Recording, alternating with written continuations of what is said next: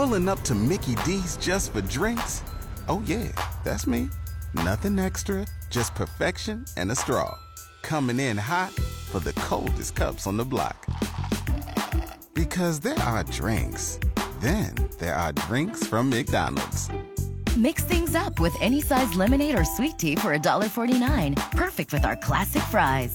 Price and participation may vary. Cannot be combined with any other offer. Ba-da-ba-ba-ba.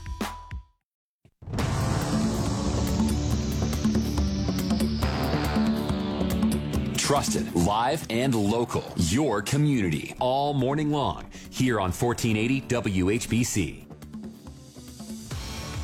Good morning and welcome back. It's 11:07 here on News Talk 1480 WHBC. Before the break, I was talking to you about a local organization that does their part in getting help for veterans, our men and women who served our country. And they provide help with getting them acclimated and adjusted back to normal everyday life. But they also really shine a light on the 22 veterans on average a day that take their own lives. Joining us right now, we have the founder of Save 22, Tom Indorf. Tom, how are you this morning? Good morning, Jordan. How you doing? I'm good. Thanks for coming on. Yes, sir. So, for anyone who's listening right now that maybe they're not familiar with that statistic that I just provided, it's a statistic I unfortunately think many people are not aware of. Why is that statistic even a thing? It goes to not proper training on how to adapt to civilian life. It goes back to, you get trained for years and years and years on how to be a Marine or a soldier or a seaman or, but when you go to get out, you have maybe a week, 2 weeks of here's what you need to do to go back to civilian life. Once you go through and you become a Marine or et cetera, you're hardwired to be a warrior in a sense. So when you adapt to civilian life, sometimes you just don't understand. There's a lot of demons. There's a lot of, with PTSD and TBI, they're both a pain to try to fight through, and a lot of guys try to do it. A lot of men and women try to do it on their own. Mm-hmm. And you and I, Tom, we've talked before about you had your own struggles when you came back. Do you mind talking about some of the demons that you were fighting and in your own personal experience?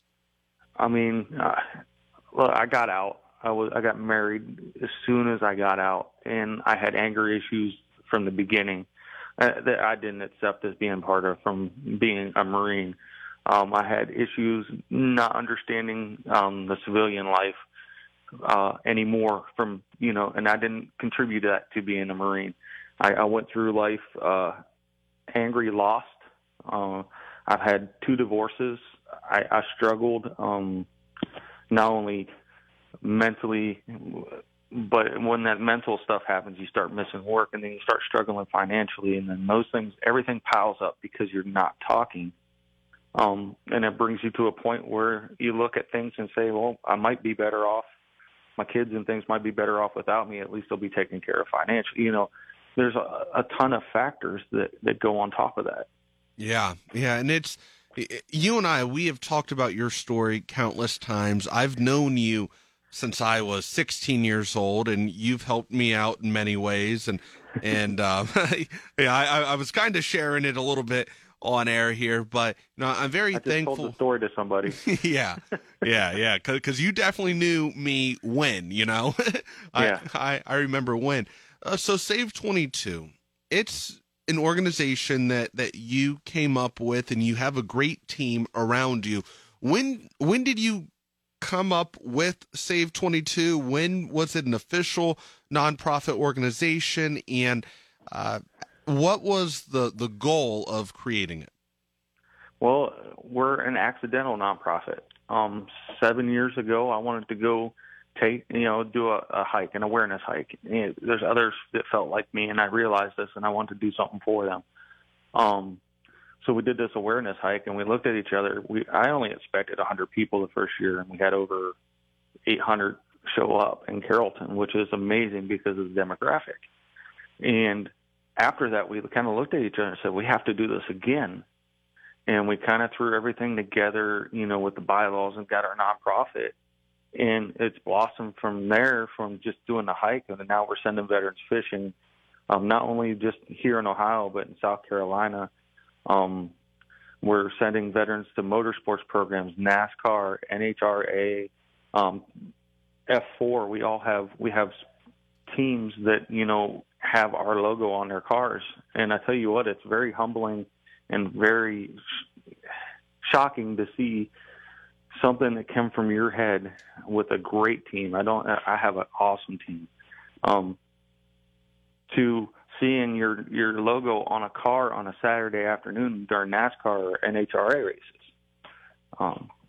And that's just the tip of the iceberg of the program. And we have, equestrian therapy and yoga, and we're offering some family dynamic stuff too.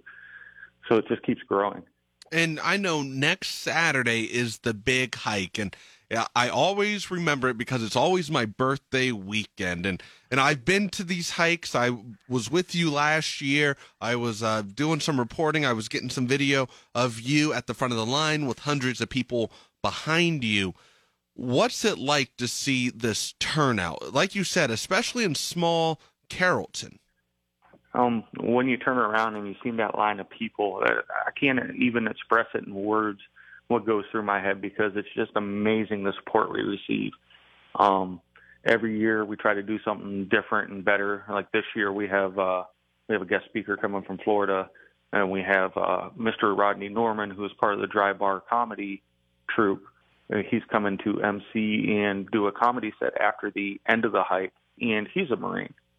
So it's nice to get the other veterans who are doing things out there to speak about what they're doing.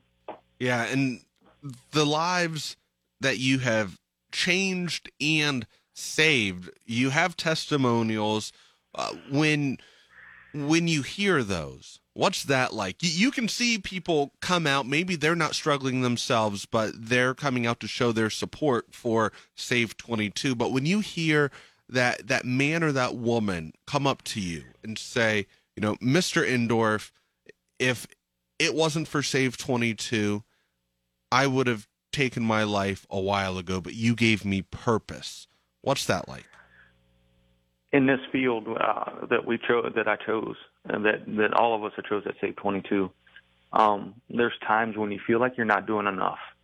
And it's always when you feel like you're not doing enough is when you get that story. That person will come up and say something, and we call that, and there's that moment. Yeah. And when that happens, it resets me. It makes me say, hey, I am doing something. Let's keep going and let's go harder. It resets my brain to tell me that, yeah, let's keep pushing. Let's keep going on.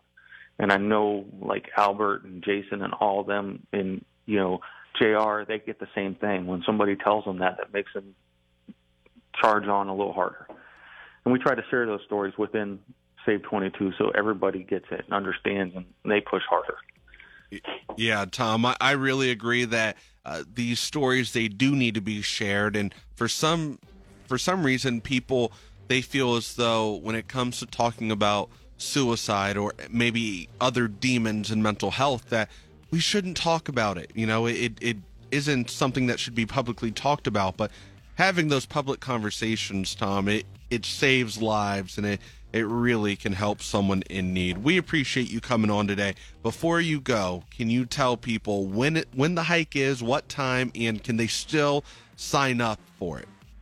Registration is still open, I believe, until Friday of next week, and that's pre-registration. You can register when you show up, but the hike is at Carrollton. It's at the Vets Club on Brenner Road in Carrollton. 7 a.m. we start with the registration, the walk-up registration. 9 a.m. we will be doing the open ceremonies. We'll step off at 10. Now, you can go to save22.vet and sign up for these. And I want to leave your listeners with, it's okay to be okay. but nobody fights alone.